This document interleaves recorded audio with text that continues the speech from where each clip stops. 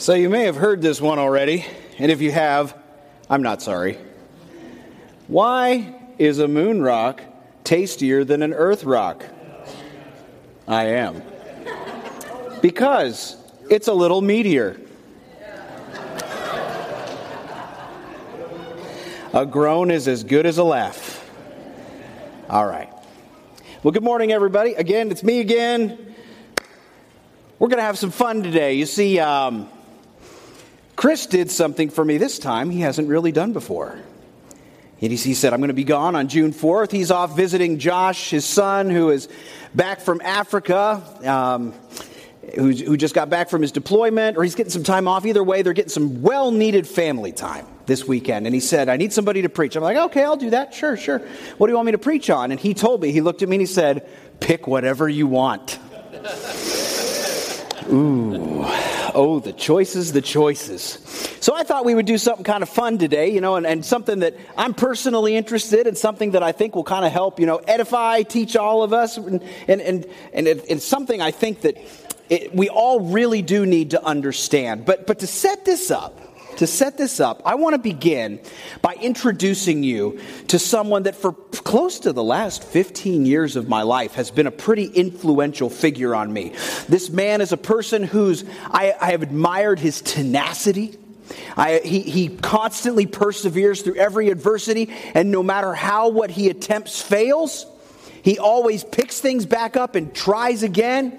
He's a family man doing his best to raise his daughter. He's a very inspiring figure. So everybody, I would like you to meet one of my heroes, Heinz Doofenshmirtz. Yes, I hear some applause. Some of you know who I'm talking about. Now, I am going to die on these sheets up here. I'm tripping all over the place. On the moon. I'm on the moon right now. So Heinz is a character from a cartoon show called Phineas and Ferb. Raise your hand if you are familiar with Phineas and Ferb. Is that it? Oh my goodness. Phineas and Ferb might be the greatest cartoon that's ever been made. I'm dead serious, and I've been watching cartoons for a long time. But Heinz, I guess you could kind of call him the antagonist. He's I know we can have words later. It's all right. It's okay. I'll fight for Phineas and Ferb, man. But he is kind of the antagonist, but he's not really a bad guy. He runs Doofenshmirtz Evil Incorporated. And through this, he comes up with all kinds of nefarious plans that are really more annoying than actually nefarious. And he's constantly foiled by his arch nemesis, Perry the Platypus. You have to watch the show to know, okay?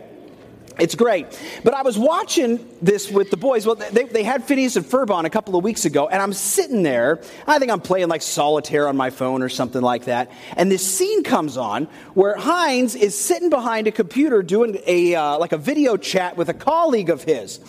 And this video colleague of his is kind of egging him on a little bit, and they come into this thing where he's like, well, they were talking about his 17-year-old daughter, Vanessa, and how she didn't really want to, play catch with him or something like that. And this guy looks at Heinz and said, wouldn't you rather have wouldn't you rather have a son than a daughter? And Heinz says, what do you want me to say? Do you want me to say that I wish I'd have never had a daughter, that I'd have a son that would do the things with me that I want to do? And guess who's standing 5 feet behind Heinz? His 17-year-old daughter, right? And all she heard was, I wish I'd never had a daughter. Is that what he was saying? No. He was pushing back against this other guy, but that's what she heard out of context. She didn't see the big picture. She didn't see the whole message. She didn't know what it was he was advocating for, okay? So here's my question to us this morning. Have you ever been taken out of context? Have you ever been taken out of context? Have you ever been misquoted? Or have you ever been misheard to the point where somebody says, but you said this, and maybe you're thinking, well, that's what I said, but that's not what I was saying. You've been taken out of context. And we see this happen. This is a normal human thing.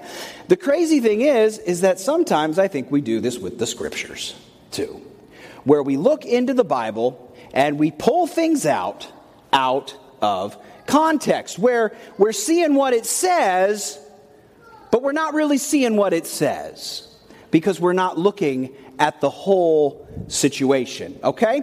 So that's what we're going to do today. We're going to look at some out-of-context scriptures. I hope this is fun for you. I enjoy this sort of thing. I like looking into the scripture. I like seeing what it says. There's two words I want to throw out there just to kind of give us some framework for what we're doing today. We won't hang around on this for too long. I just want you to see this real quick, okay? Two main words, and these are in the notes in the bulletin to write down: exegesis and eisegesis. Okay, now these are two big fancy words that basically mean these two things. Exegesis, there we go, an explanation or a critical interpretation of the text. In other words, you look at the Bible and then you interpret what it says, okay? The second one, which is eisegesis, is where you start with an idea and then you go to the Bible to find things that prop up your own idea, basically, okay? One of these starts with me. One of these starts with the scriptures. And what we want to do, the goal, is to let the Bible speak for itself. The Bible is the authority. The Bible holds the truth. We need to see what is it trying to teach us. We know that all scripture is God-breathed and useful for teaching. What is it trying to teach us? Another thing, too, the Bible is not a self-help book in the way that we think of that in our modern age. The Bible is not a self-help book. The Bible is not about accessing your inner potential, okay? The Bible is not becoming the greatest version of you that you can be. The Bible is about learning about the one true God and following Him and having a relationship with Him. It is God first. It is God-centric. And then we get to know Him through the truth contained in the scriptures. So we're going to see some interesting contrasts this morning. So the importance of context. I found, when I was doing my research, I thought this was a hilarious meme. I'm going to share this with you this morning because it illustrates how important it is to look at scriptures in context. Meme. There we go. Okay. The importance of context. So let's look at this real quick. Whoever calls on the name of the Lord will be saved. Acts 2:21. Okay, very good. Not everyone who calls on the name of the Lord will be saved. Matthew 7:21. Well, this is awkward. I thought that was funny. See, the thing is, you could look at these two verses, and if you just isolate them and put them side by side, it looks like there's a conflict, right? It looks like they don't jive. However, if we look at them in context rather than bites, okay, we see two things, and I'll explain this quickly. In Acts 2:21, Peter's preaching. He quotes the prophet Joel from the Old Testament, who is prophesying about the end times in a big picture scale. He's talking about all these crazy symbolic things that will occur, the trials that are going to happen, and then he says, but in those end times, those who call on the name of the Lord will be saved. Those who commit themselves to God will be saved. This next one is the words of Jesus. And in that passage, he's talking about false believers. Okay? It's right after the section where he talks about the tree that doesn't bear any fruit. And what he's talking about is people who claim to follow Christ, but have nothing to show for it. It is a very specific thing that he is addressing, and they're not parallel. They're talking about different angles and different subjects. You have to look at the context of which it's spoken. And it goes deeper than that. We could dig into the Hebrew, the Greek, all that kind of stuff and really break stuff down. But we've got to look at the context. So we're going to do a really quick, fun little countdown. That won't be really quick because I've got a lot to say. But we're going to do a countdown this morning about what I see. This is not the definitive list. This is not the end-all, be-all list. But this is, for me, the top 3 verses that I see around me frequently taken out of context. I've got like 20 of these. I picked the top 3, okay? And I think that this will be fun. Let's see what the Bible really wants to teach us today, all right? We've got our groundwork. Let's get going. I do want to point out that as we look at how these verses are taken out of context, a lot of them seem to relate to personal prosperity. Okay? We have this habit, this is a cultural specific thing where we really like to take the Bible and use it to tell us how great and prosperous we're going to be if we follow God. Okay? There's a lot of salesmaning that goes on out there with this kind of language too. Now, I'm not saying God doesn't bless us. I am a recipient of extreme blessings from God. But, as these verses are going to point out, it goes a lot deeper than this life and what we can get and cling to here. It's a lot deeper. So with that out of the way, number 3. Philippians 4:13. What does Philippians 4:13 say? Let's look at this. For I can do everything through Christ who gives me strength. Awesome verse. Awesome statement. This was written by the Apostle Paul while he sat rotting in a Roman prison under lock and key, sealed off from, not out of contact with the outside world. He could write letters, but he's being held captive because of his faith. He is actively suffering for Christ, and he writes these words in the end of his letter to the Philippian church. Now, that's a wonderful statement. The place where I normally see this crop up is in the athletics world. Okay, and I'm not a huge sports guy, but I've seen this from time to time. Let me show you a couple of pictures here. So I know that Steph Curry, I guess, is known for kind of writing this verse, like he puts it on his shoes. He's kind of known for utilizing this scripture. The main one I remember that kind of came to the top of my mind was Tim Tebow, who even for a non-sports guy like me, even I know who that is.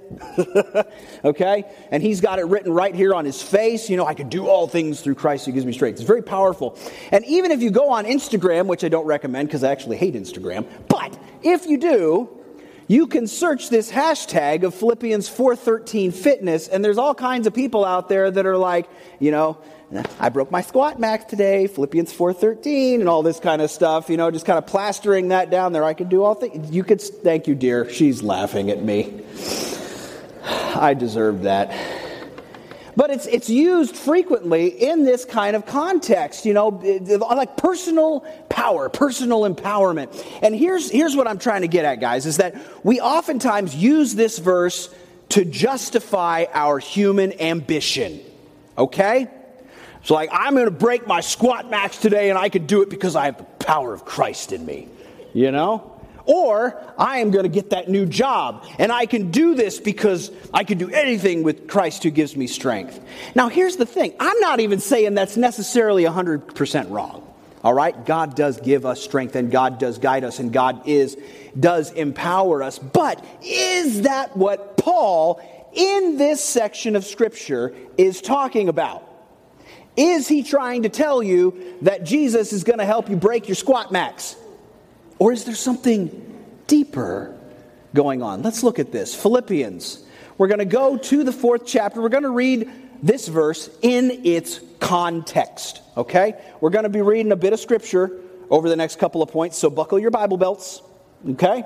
We're going to be getting into some stuff here. We have to. If we're going to look at it in context, we have to see the context. Paul writes, "How I praise the Lord that you are concerned about me again. I know you have always been concerned for me, but you didn't have the chance to help me. Not that I was ever in need, for I have learned how to be," what is that word? Content. Content with whatever I have. I know how to live on almost nothing or with everything. I have learned the secret of living in every situation, whether it is with a full stomach or empty, with plenty or little. And why? For I can do everything through Christ who gives me strength.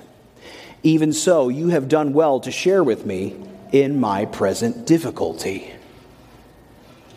I have learned to be content under all circumstances. I have learned to be content doing the will of God, whether I'm hungry, whether I'm full, whether I'm suffering, whether I'm fine. In all these circumstances, I am content. Why? Because Christ gives me the strength to be content. Who has ever gone through a rough time? Everybody's hands probably go up. Right? What happens in those rough times, right? You know, we get depressed, we get angry, we get jealous, we get confused. It's human nature. But Paul is saying in those circumstances, we can still be content because of the power of Christ in us. You see, here's the thing with using that verse for us. God's power does not guarantee you a worldly win. Okay? You cannot weaponize the power of God for your own benefit. It's His power. He does with it what He wants. Okay? And the truth is, He lives inside of us and He does empower us. But I think it cheapens this passage of Scripture to use it to say, I'm going to break my squat max, because it's so much more powerful than that. You have access to a peace that people cannot understand, to be content through the power of God. You see, this verse is not about our potential. This verse is about our contentment. This verse is about our contentment, not about what we can do, but about what God can do through us. Rather than following our ambition, we are called to be like Christ. And what was Christ like? Let's look back really quick at Philippians chapter 2, just a couple of verses. Paul wrote this just a little bit before what we just read. He wrote to the Philippians, though He was God, He did not think of equality with God as something to cling to. Instead, He gave up His divine privileges. He took the humble position of a slave and was born as a human being. He left that stuff behind. Next slide. When He appeared in human form, He humbled Himself in obedience to God and died a criminal's death on a cross. That is what we are called to follow. Doesn't sound much like the kind of ambition that we're accustomed to, the kind of goal setting, the kind of striving and reaching and trying to accomplish things. The Philippians 4:13 we see here is far more about submitting in contentment to the will of God than it is chasing what it is that we want. It's about becoming like Christ. In a world that wants us to be our best selves, which you hear that all the time, access that inner person inside of you, we are called to be like Christ. We are called to be like Christ. So Philippians 4:13, I can be content in all circumstances because God gives me the strength. Number 2. 1 Corinthians 10:13. Let's see what this one says. This is going to be a longer chunk, okay? The temptations in your life are no different from what others experience, and God is faithful. He will not allow the temptation to be more than you can stand. When you are tempted, He will show you a way out so that you can endure. Now, fill in the blank for me. Complete this phrase. God will never give you more than you can handle, or something you can't handle. We hear, how many of you have used that? I have. I've used that. You don't have to raise your hand. But, I've used that in conversation. Well, I know that God's not going to give me something I can't handle, so I can do this. I got this. I'm strong. I'm capable. We can barrel through. That is not actually even in the Scripture. It's not there. Like this is a passage that is not only misinterpreted, it's misquoted and misread. We've taken, in our culture, we've taken this idea that God will provide for us a way to really live a righteous life. And yet somehow we've got this sort of safeguard around us and this sense of personal empowerment that we are strong. It becomes about us again and what we are capable of. Context, context, context. Let's look at this. Now, as we go through this next section, I want us to actively read. I want us to see in our mind the picture that Paul is painting with the details of the history he's about to recount. Let's look at this. We're going to verse 1 of 1 Corinthians 10. Paul writes, he says, I don't want you to forget, dear brothers and sisters. And they know this, by the way. He's just going to give them a history lesson. I don't want you to forget, dear brothers and sisters, about our ancestors in the wilderness long ago. All of them were guided by a cloud that moved ahead of them, and all of them walked through the sea on dry ground. Remember Exodus, the Israelites leaving Egypt? Go back one slide there, buddy. On dry ground. Okay, in the cloud and in the sea, all of them were baptized as followers of Moses. All of them ate the same spiritual food, and all of them drank the same spiritual water. For they drank from the spiritual rock that traveled with them, and that rock was Christ. Yet God was not pleased. Okay, here we go. Here we go. Read critically. Yet God was not pleased with most of them, and their bodies were scattered in the wilderness. These things happened as a warning to us, so that we would not crave evil things as they did, or worship idols as some of them did. As the scriptures say, the people celebrated with feasting and drinking, and they indulged in pagan revelry. And we must not engage in sexual immorality as some of them did, causing 23,000 of them to die in one day. Nor should we put Christ to the test as some of them did and then died from snake bites. And don't grumble as some of them did and then were destroyed by the angel of death. Paul is going down this checklist of what they did and what was the consequence. What they did and what was the consequence. These things happened to them as examples for us. See that? As examples. They were written down to warn us who live at the end of the age. If you think you are standing strong, here's where it all comes together. If you think you are standing strong, be careful not to fall. The temptations in your life are no different from what others experience, and God is faithful. He will not allow the temptation to be more than you can stand. When you are tempted, He will show you a way out so that you can endure. That would be hard to read. I'm sorry. If Paul sent that letter to your church, my goodness, that would be a tough one to read.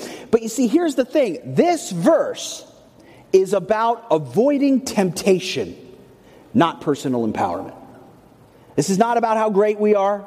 This is not about how strong we are. This is not about how capable we are. This is not about I got this and I'm not going to have more than I can handle. No, this verse is about living a righteous life. This verse is a warning of the dangers of sin and a call to pursue righteousness. That's what this is. He goes through the list. Look what they did. Look what happened. It's an example. It's a warning. Learn from it. So let's look at some takeaways, okay? Because there's a couple of key things that I think we could pull out of here and we could start making sense of right now. What can we learn from this passage? Well, the first thing we can learn, and Paul starts the verse with this statement, we are all tempted. Everybody is tempted. If you are a human living in this world, you are going to be tempted with things that threaten to take you and pull you away from God. It's going to happen, okay?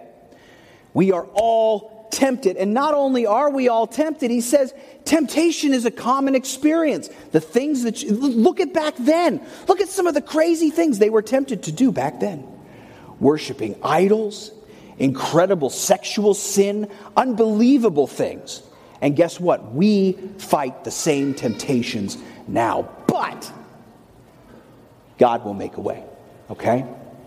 God will make a way. The power is in His hands. He cares so much that you are able to live a righteous life. And He wants so badly for us to be close to Him that He will always create a way to avoid the temptation in His power. In His power. There are going to be things in life. We might have troubles in our marriage. You might have financial troubles. Car breaks down. Things happen. Stuff goes wrong. And that stuff can be very hard. And there's other places in Scripture that talk about how to deal with some of these situations. But in this verse, our takeaway is temptation's going to come, and God loves you enough to give you a way out. Okay? That was number 2. Let's wrap up with number 3. The biggest one, my favorite. And very interesting here too. Now, there it is. Spoiled my surprise. It's okay. You'll know what this is. Did anybody go to a graduation ceremony this year? High school, college? Really? Is that all? Wow. Okay. So if you've been even around people that have graduated, I'm guessing if you've maybe even watched TV about graduations, you probably heard this verse. This is the favorite graduation verse right here. What does it say? Let's look at it. For I know the plans I have for you, says the Lord. They are plans for good and not for disaster, to give you future and a hope. Boy, does that sound encouraging, doesn't it? Boy, that sounds good. But what is the context? You see, this is a very unique verse. I've even heard this verse used as almost like it has magical properties. Like I could go in to somebody's hospital room and speak this over them. You know, God's got, and somehow this is going to like bring them to healing or something like that. I've seen it used in that way. And I'm telling you that this verse, and this goes for anything like this verse is not some kind of magic spell. We don't just stick this on ourselves or make this like a banner on Facebook and like everything's just going to be great. You know, this is part of that ideology that if we come to Christ, it's smooth sailing. But let's remember what Jesus himself said. If we go to Matthew 5:45 in the Sermon on the Mount, Jesus very specifically said, for he gives his sunlight to both the evil and the good, and he sends rain on the just and the unjust alike. Everybody's going to get rained on. We've said that before. Trials are going to come. In John 16:33, Jesus says this. He says, I have told you all this so that you may have peace in me. Here on earth you will have what? Many trials and sorrows. Sad stuff. But take heart, because I have overcome the world. You see, to really understand this passage, we have to look at a guy named Hananiah. Hananiah was a false prophet. And Hananiah, you see, the Israelites were in captivity.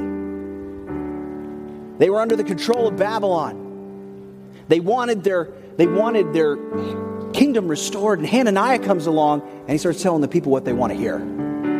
He came along and said, I have a word from the Lord. He said, this will all be over in 2 years. And all the treasures that were taken will be returned. And it'll all be over. And this is from the Lord. And the Lord goes to the prophet Jeremiah and says, you go tell Hananiah his time is up, for he has rebelled against me. And then he gives Jeremiah a true word to give to the people of Israel. And this is what Jeremiah writes in chapter 29.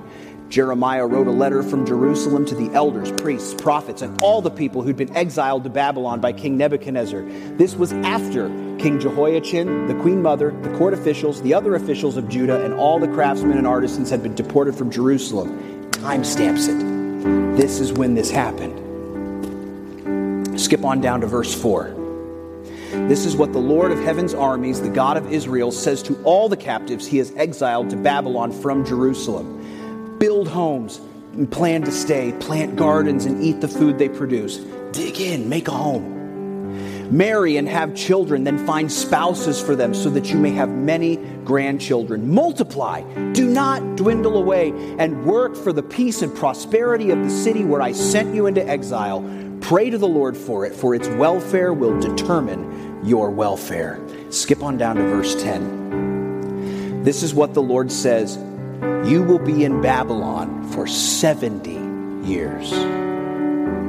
70 years. But then I will come and do for you all the good things I have promised, and I will bring you home again, for I know the plans I have for you, says the Lord. They are plans for good and not for disaster, to give you future and a hope. Next one. In those days when you pray, I will listen. If you look for me wholeheartedly, you will find me. I will be found by you, says the Lord. I will end your captivity and restore your fortunes. I will gather you out of the nations where I sent you and will bring you home again to your own land. Now, see, the tough thing is, the you in this verse is not you and me. This is very specifically written to the people of Israel who were enduring misery at this time. But God steps in with a word of truth, and he comes in and he says, you are going to suffer. The people that this was revealed to wouldn't even live to see it fulfilled. 70 years. But what can we learn from this? Let's look. God sees the outcome.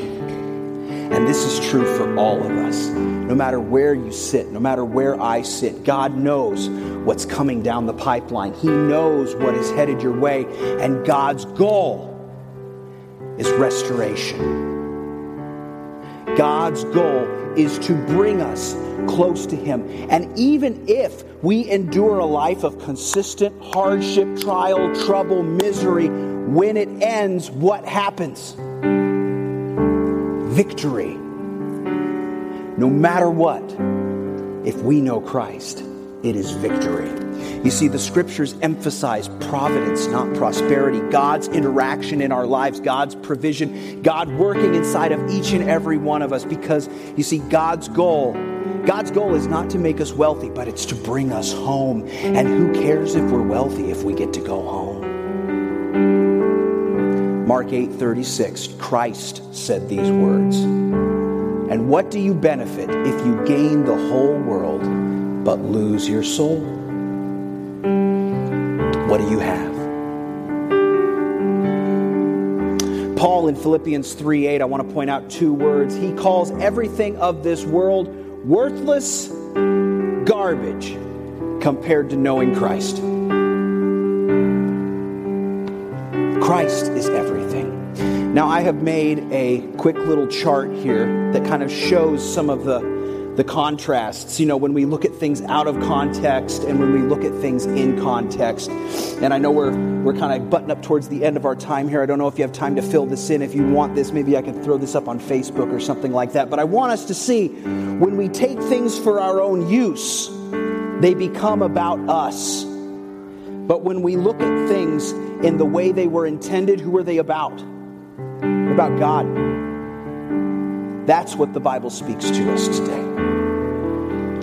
And in the book of Hebrews 13, verse 5, we'll end with this. He writes, don't love money. Don't love the things of this world. Don't let that captivate your heart. Don't let that take you over. Be satisfied. You could say content with what you have. For God has said, I will never fail you.